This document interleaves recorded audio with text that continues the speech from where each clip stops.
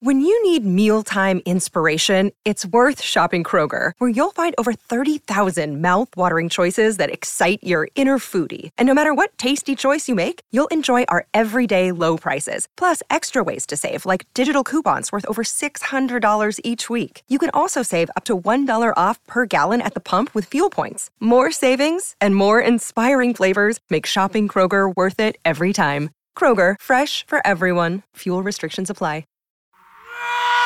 Conspiracy Unlimited with Richard Syrett. On this episode, part 3 of my continuing series on the deep state and how its long tentacles extend into nearly every significant historical event of the 20th century, including the Treaty of Versailles at the conclusion of World War I.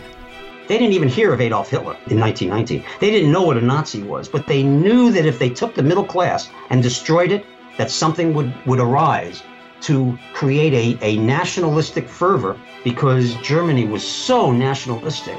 They knew that if they put the middle class into prison, so to speak, that they would rise up. If you're a fan of this podcast or my weekly radio program, The Conspiracy Show, or my YouTube channel, Strange Planet, I hope you'll consider becoming an official donor. Any monthly amount is welcome and greatly appreciated. To become an official donor, go to patreon.com/Strange Planet. Patreon.com/Strange Planet. Conspiracy Unlimited with Richard Syrett. Pursuing the truth wherever it leads. Exposing evil and corruption and the secret machinations of powerful elites. Revealing the high strangeness beneath the surface of our supposed reality. Coming to you from his studio beneath the stairs. Here's Richard Syrett.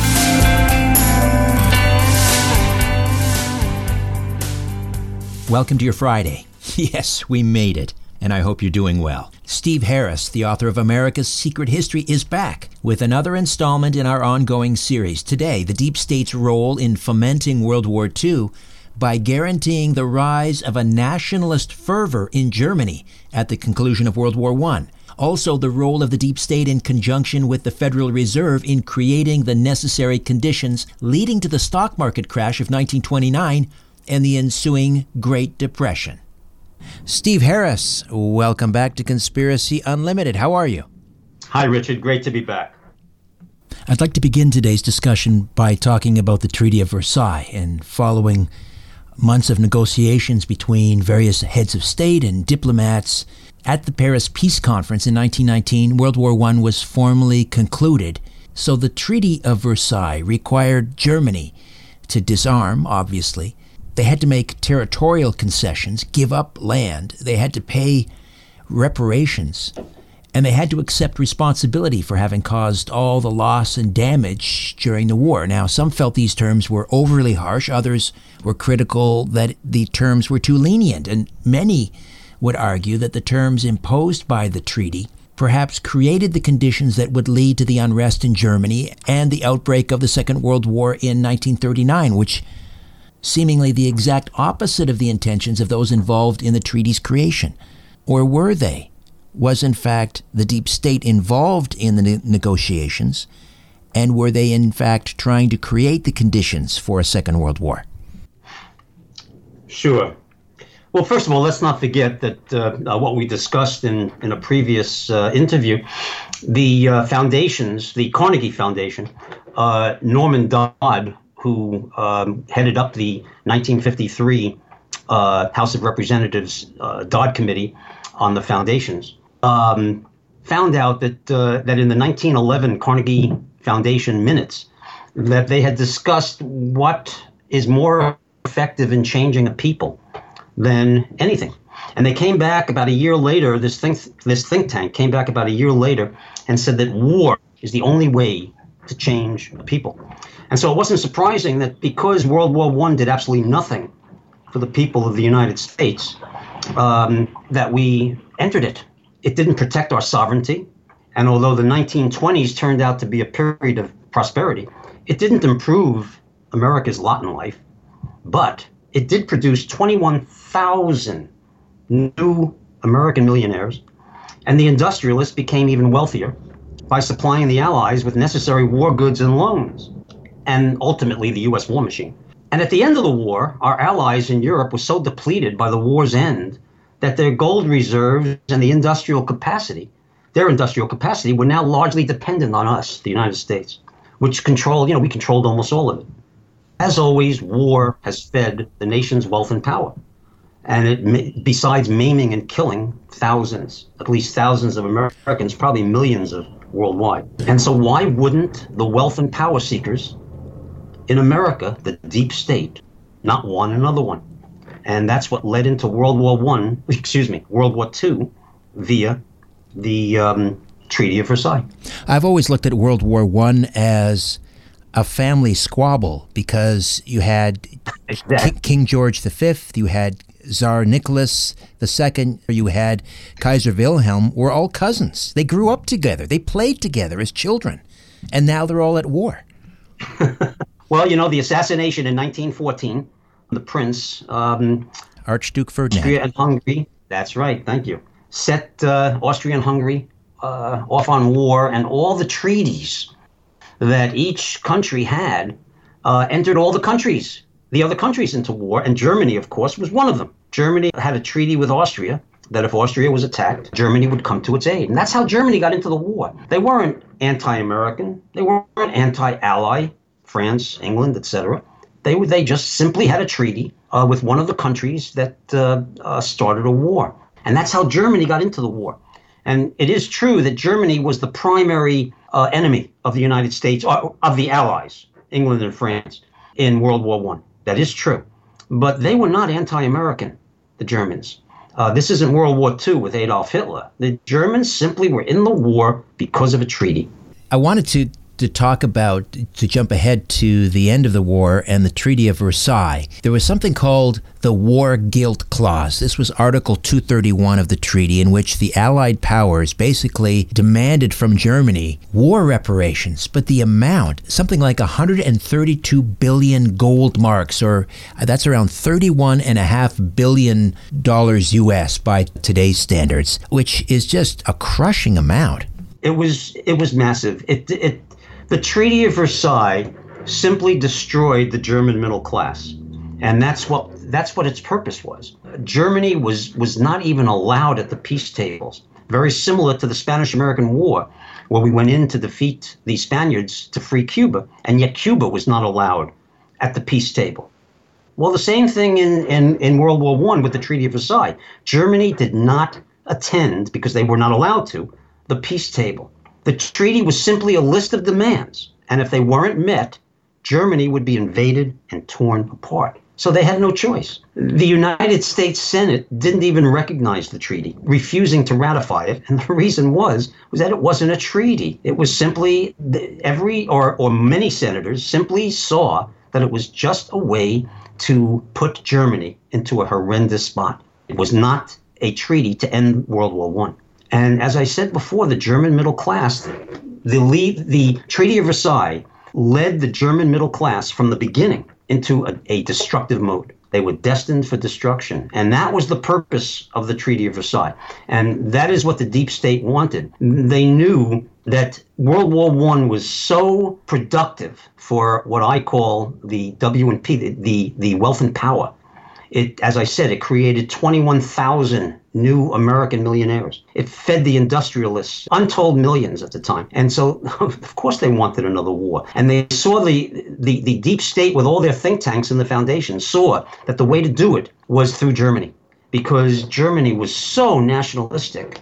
They knew that if they put the middle class into prison, so to speak, that they would rise up. And that's what the purpose was, to build up to. They didn't even hear of Adolf Hitler in 1919. They didn't know what a Nazi was, but they knew that if they took the middle class and destroyed it, that something would arise to create a nationalistic fervor to bring Germany into a anti-American, anti-ally class. And that's what they did. And they were right. So that by the 1920s, you had hyperinflation because I guess the only way they could continue to pay off their debt was to print money in Germany, the Weimar Republic by this time, printing more and more money. That caused inflation. So then you had a loaf of bread which cost something like 250 marks in January of 1923 had risen to 200,000 million marks by November of 1923. I mean, that's just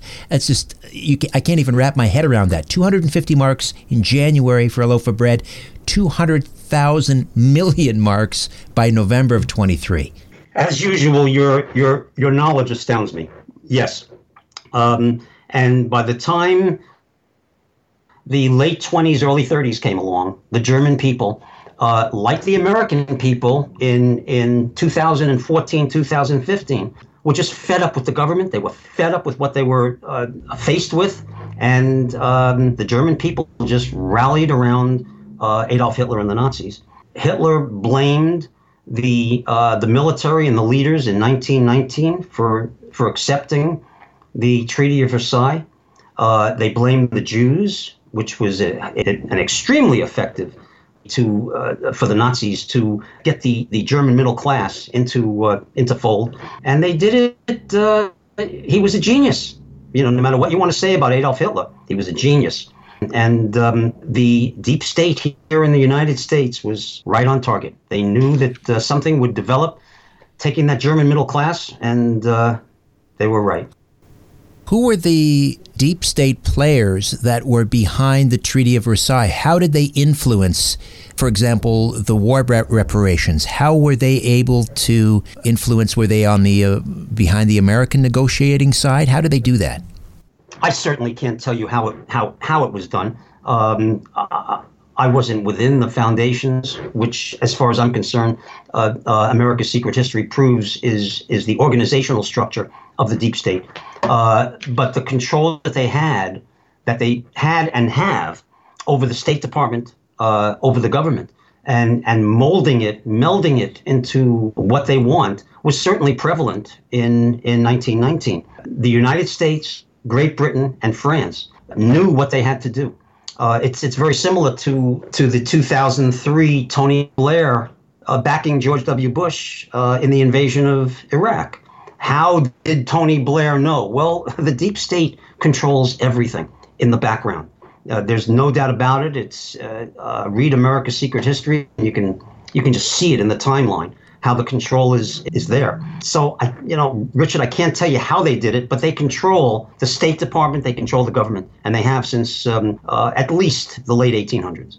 So let's talk about the stock market crash of 1929. Of course, Germany was kind of a double whammy. They were already in dire straits, as we discussed, hyperinflation. Contrast with the United States. Correct. And the 1920s was an incredible boom period. Their GDP that decade went up something like 42%. Incomes rose $1,500 per household. It was the Roaring '20s, as they called it. But Germany, that was just more than they could withstand, the stock market crash of 29. But in the United States, the 20s were a tremendous boom period. So the idea that the deep state and the Federal Reserve orchestrated the stock market crash of 29, which led to the Great Depression. Do you have any thoughts on how that was accomplished? Well, the Federal Reserve was established in 1913 to prevent another 1907 recession. The 1907 recession was terrible. It was very similar to the 2008 recession. And so the way that the deep state got it through the House of Representatives and the Senate was to say that this Federal Reserve will protect the country against another 1907 recession. And just 16 years later, 1913, the Federal Reserve Act, 1929, the crash of the stock market. Just so in 16 years, the Federal Reserve that was initiated to protect against another 1907 recession allowed the stock market to crash for the first time in America's history. And one of the biggest things that the Federal Reserve allowed in the 20s, the 1920s, by the way, was very similar to the 1990s of the United States economy in both decades was just staggering. I mean, wonderful. I mean, it was just the stock market, the economy was just magnificent. And one of the ways that the Federal Reserve caused that to happen, and in reverse caused this 29 stock market crash, was that they allowed individuals to buy stocks at 10% of their worth. Margin. So let's take Apple today. Let's take, today, if you want to buy a share of Apple, to be perfectly honest, I don't know what Apple is in, but let's just say it's a $200 a share. Today, if you want to buy a one share of Apple, you have to pay $200. Back in 1926, 27, 28, you could buy a share of Apple, if Apple existed at the time, for $20 and pay off the rest, the $180 that is remaining on your profits. And that's what spurred the huge economic wonderment in the late 20s. I mean, the United States economy was just blowing out of whack, as it was in 1997, 98, 99 with Amazon and right. And they were Yahoo, stocks were overvalued. The other thing that also you mentioned, ordinary people buying stocks on margin, and it now all of a sudden became the thing that everybody, it was a huge trend. Teachers and laborers now for the first time were getting in on the action and buying stocks. So everybody was in on it, but also even the banks were buying on margin, and they were using depositors' money. They were borrowing from their own depositors to buy on margin. You just covered the next point I was going to make. Yes, and the Glass-Steagall Act of, I believe it was 1933, that was part of Roosevelt's New Deal, prevented banks from doing that exact same thing. And of course, buying on margin was stopped also. But that didn't prevent the stock market crash of 1929. And that sent the United States and the world, including Germany, of course, into a staggering place. A place that the United States would have been in 2009 and 2010 if it wasn't for the Federal Reserve quantitative easing, where the Federal Reserve bought treasuries worth over $1 billion every year from 2009 to 2011. If the United States had done that in 1931 and 32 and 33, there would not have been a Great Depression. And that's what America's Secret History brings out. Because all money is created out of nothing. But without money, trade ends. And so when you remove money or you reduce it, the results are catastrophic, which is what happened in 1930, 1931, a year or two after the stock market crashed. There was no money in this country, in the world. Right, the Fed's the exact same infrastructure. They raised interest rates. Say that again, Richard. I'm sorry. Yeah, so the Fed essentially they tightened the money supply by raising interest rates. I'm not an economist, so I'm not sure that's what happened in 1930, 31. No, I think it was before the stock market crash. Yeah, they did it in the late 20s, yes. I think, and that it had kind of a delaying effect. Yes, exactly. That's exactly correct. Yes, but the exact same infrastructure that existed in the prosperous 20s was in existence in the 30s. The same workforce. I mean, people were there. Farmland was fertile, the same farmland. Our highly efficient transportation system was still there. We had a massive communication networks for the 1930s, at least. It was all there. Americans lacked only one thing after the crash of 1929, money, an adequate supply of money. And people and companies didn't have money to buy the debts that they were into in the banks and their mortgages, etc. And so people needed money, just like in 2008, 2009. That was the whole thing in the 2008 Barack Obama, John McCain presidential campaign. Easing. Quantitative easing, yes. Bailing out the people. And so Congress had given away its power to create currency illegally in the 1913 Federal Reserve Act. And so they couldn't create currency, but the Federal Reserve and Franklin Delano Roosevelt could have. And that is the key that America's Secret History points out. This was America's depression. It was all caused by just a shortage of money. And it could have been cured by immediately creating money, like we did in 2009. Right. Even in 2009, the Federal Reserve every month. Yeah, go ahead. No, I was just going to say, in the early 2000s, Ben Bernanke, who was at that time, he was one of the governors on the board of the Federal Reserve, admitted that it was the Federal Reserve. Well, he called it a mistake, but he laid the blame clearly on the shoulders of the Federal Reserve for the stock market crash of 29. But what you're saying is, that was no mistake. They deliberately dried up the money supply in order to create a depression following the crash. Absolutely. Franklin Delano Roosevelt was a banker. That's where he came from, the banks. He knew darn well that the only thing that the people of the United States needed was money, that the banks needed money, people needed money, industry needed money. And the Federal Reserve had the power, just like they did in 2009. They had the power in 1932-33 to produce money. All they had to do was to create a March of 2020 stimulus. That's all they had to do.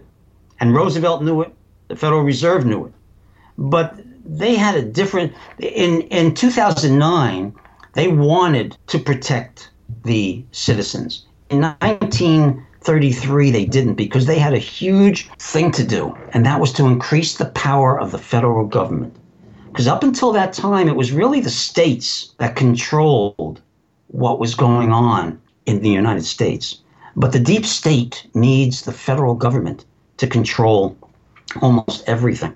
And the Roosevelt's New Deal increased the federal government's control over the people exponentially. I mean, it was night and day from what it was in the 20s. And it was night and day in 2001 when George W. Bush created the Patriot Act, which put even more control over the American people. And now with the pandemic and all the controls that have been instigated since then, the federal government controls almost everything in this country. The control over the American people has never been greater. Well, in the 1930s, the deep state wanted the beginning of the federal government to control the citizenry. And that's what Roosevelt did with his New Deal. But in addition to that, they could have, but it would have been too easy it would have hindered the control of the government. And so they did not want to bail out industry or people. They wanted the people to suffer so that they could control them even more. And that is what the deep state, that was the motives of the deep state during the 30s, not to bail out, but to begin the control. But the effect of the stock market crash was once, and it took, I think, up until about 1954 for the market to regain its previous high from 1929. But also, then you had these, I guess you could call them vulture capitalists, come in and swoop up stocks and companies at fire sale prices because the market had crashed, and so stocks were pennies on the dollar. Exactly. You know, the Vatican in 1929 was paid by the Italian government something like $60 million at that time to establish the Vatican. And that year, as we know, the stock market crashed in the United States, and worldwide stock markets crashed as well. And by the time World War II came along, in just a decade, the Vatican was worth something like $4 billion, if I'm not mistaken. They hired brokers here in the United States, and they took that roughly $60 million, and they parlayed it into something like $4 billion in a decade by doing exactly what you just said. They bought stocks for pennies, and those stocks, after World War II, were worth a fortune. And that is exactly what the wealthy did. That's the way to make your millions is wait for the stock market to crash and then buy. And that's what the Vatican did. That's what many other millionaires did.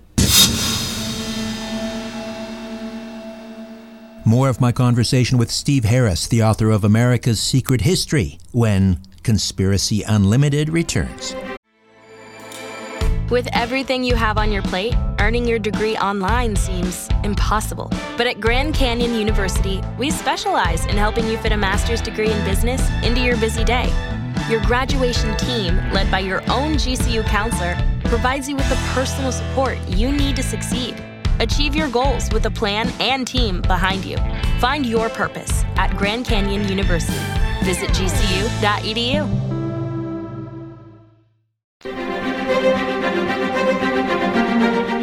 Since the mighty Aphrodite and I have been taking ESS-60, the purest form of carbon-60, we're thrilled to tell you we're both sleeping well and pain-free.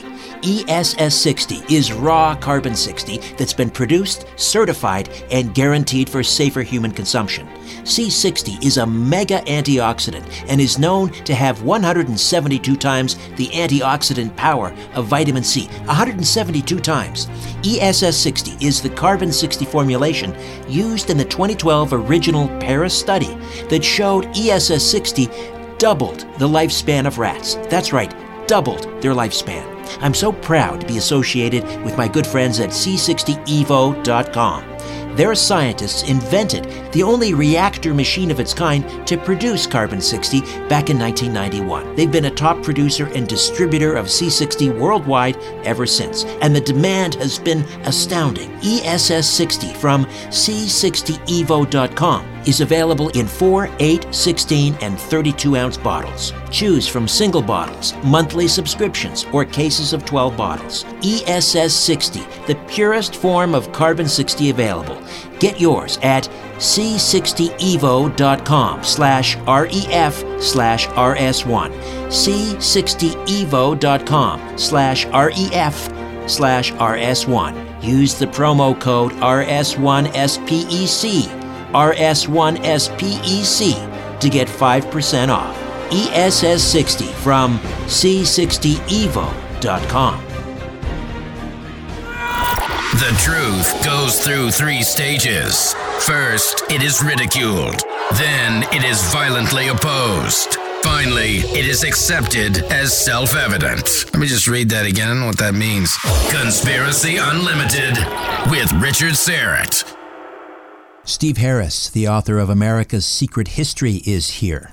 You mentioned World War II. Let's talk about America's entry into the Second World War.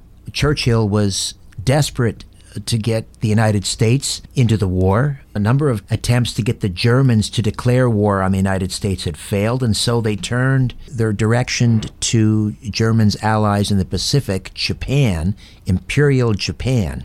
And of course, there's been so much speculation over the years, including in a book by Robert Stinnett, Day of Deceit, The Truth About FDR and Pearl Harbor, who talked about American foreknowledge, that Roosevelt knew in advance that Japan was going to attack. What do you divulge in America's Secret History about the Pearl Harbor attack in December of 1941? Well, there's no doubt.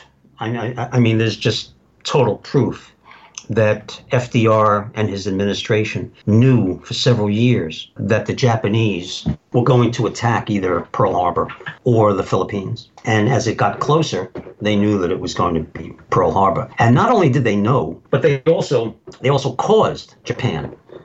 They backed Japan into a corner, causing them to have to go to war. On October 16, 1940, we restricted all sales of scrap iron and sail, effectively cutting off Japan's supplies, and they needed that scrap iron and steel. On July 26, 1941, just 4 months before Pearl Harbor, in response to Japan occupying French Indochina, we froze all Japanese assets in this country, effectively ending all trade between us, which was a huge hindrance to Japan. Just 1 week after that, we cut off all oil to Japan. Japan now had access to only maybe 10% of what they needed. Think of the United States only having access to 10% of the oil that we needed. We'd go to war in a second. Well, Japan had to. So Roosevelt and the Allies, France and Great Britain, were already at war, but including the United States, we forced Japan to attack. And we knew that it was going to happen. George Morgenstein, a World War II Marine Corps captain and a Chicago Tribune editor after World War II, wrote a book called Pearl Harbor, The Story of the Secret War. And he showed not only that Pearl Harbor could have been avoided, but that FDR and the entire administration caused it to happen, just like I just said. Morgenstern claimed that the United States conducted a secret war that was waged in the months and even years of Harbor. This was not something that happened overnight. Here's what he says. 4 years later, it would become known that the Jap secret code had been cracked many months before Pearl Harbor. and that the men in Washington who read the code intercepts had almost as good a knowledge of Japanese plans and intentions as if they had been occupying seats in the war councils of Tokyo.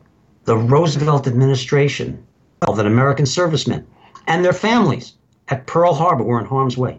They knew that an attack was imminent, yet neither the island nor the base was ever placed on full military alert. Those 20, I believe it was something like 2,300 people were basically sleeping at sunrise when the Japanese planes attacked. And his administration knew that they didn't know that it was coming off on December 7, 1941, but they knew darn well that it was real close, that it was days and weeks, and they didn't warn those people.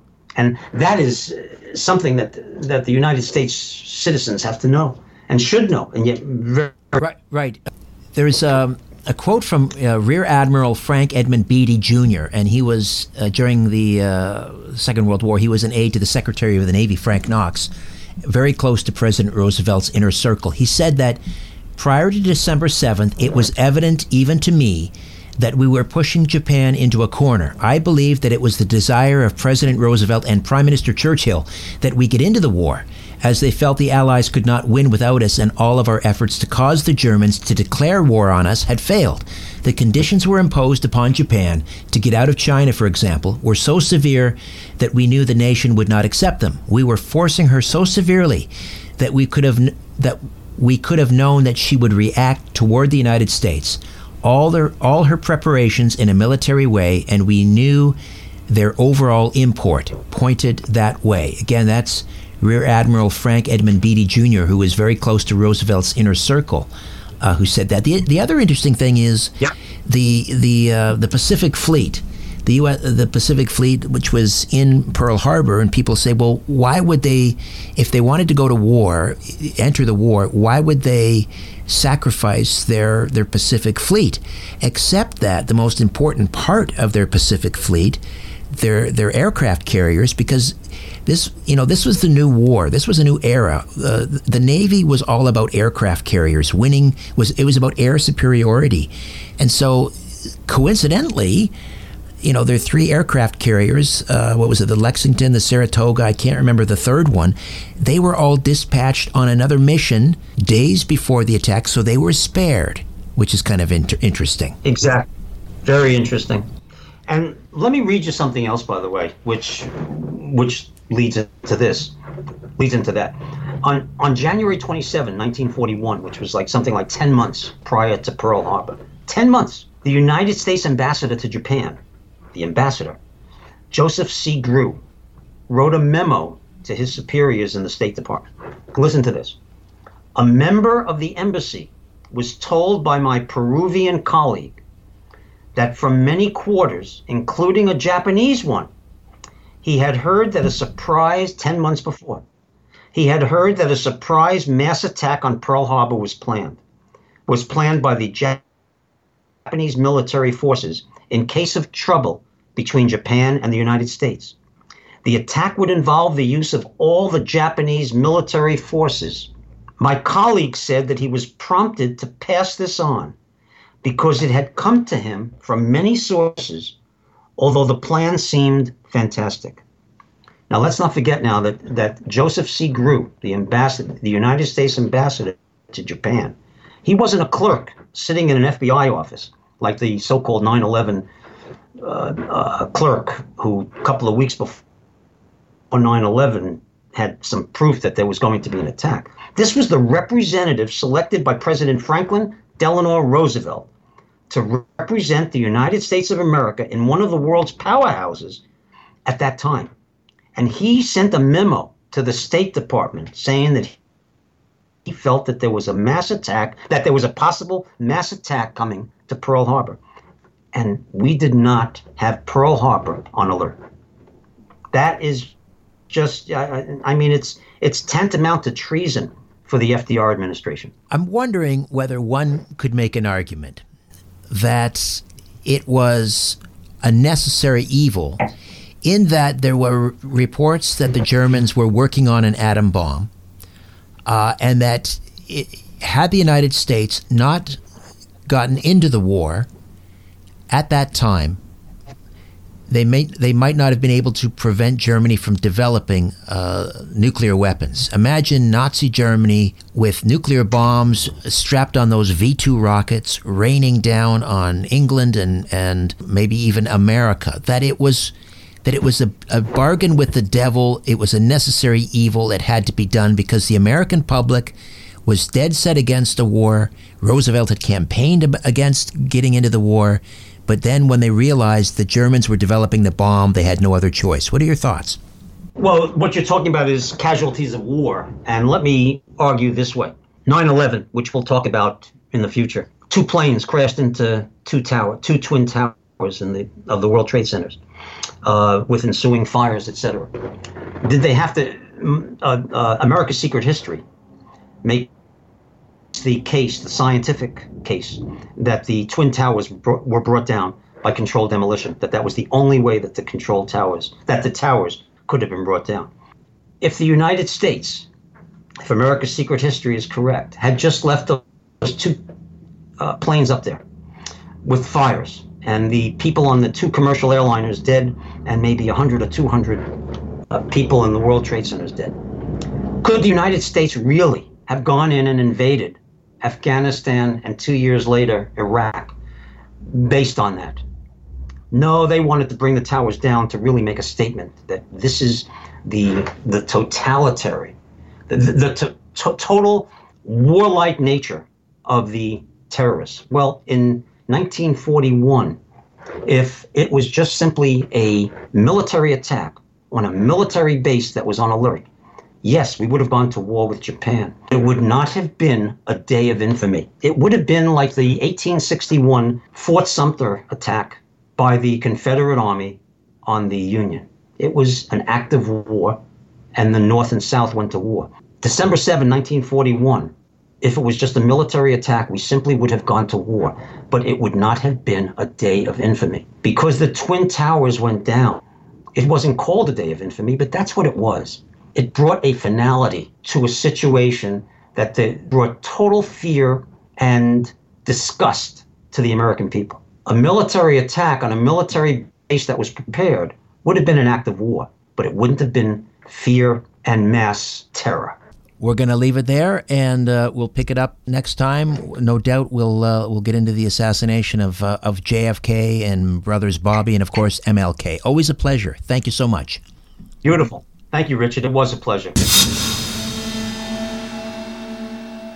Okay, before I dim the lights in my little studio beneath the stairs, I'll be back in a flash with a few words about an upcoming episode. That time of the week to welcome back Colleen Forgas, our nutritional therapist and the manager at our Strange Planet Full Script Dispensary. Hello once again, Colleen. Hi, Richard. I'm feeling electrified today. Fantastic. I was going to ask you about that. Every time I take my boys out, they play tennis, they play hockey, we go skating, skiing. They're always bothering me for a sports drink. They're expensive, and B, I don't even know what's in those things. Anything on the Full Script Dispensary to replace these sports drinks? Yes, Richard. A product called 40,000 Volts by Trace Minerals Research. It's an electrolyte concentrate that you can add to your own beverage. So you can just put it in water, and rather than purchasing something that we don't know what it's, all the chemicals that are in those common sports drinks, this will allow you to make your own. So it's really great in relieving muscle cramps, including nighttime leg cramps that people often get. And for anyone that might have a reverse osmosis water system, it helps to put back some of the minerals that those systems remove from the water. Oh, that's a great idea. So it comes in a powder, 40,000 volts. That's right. Fantastic. Thanks again, Colleen. Thank you, Richard. To get your 40,000 volts, go to strangeplanet.ca. Then click on the Full Script Dispensary button. All orders receive 10% off, and orders of $50 or more ship absolutely free. These products have not been evaluated by the FDA and are not intended to treat, diagnose, or cure. If you have a medical concern, please consult your healthcare provider.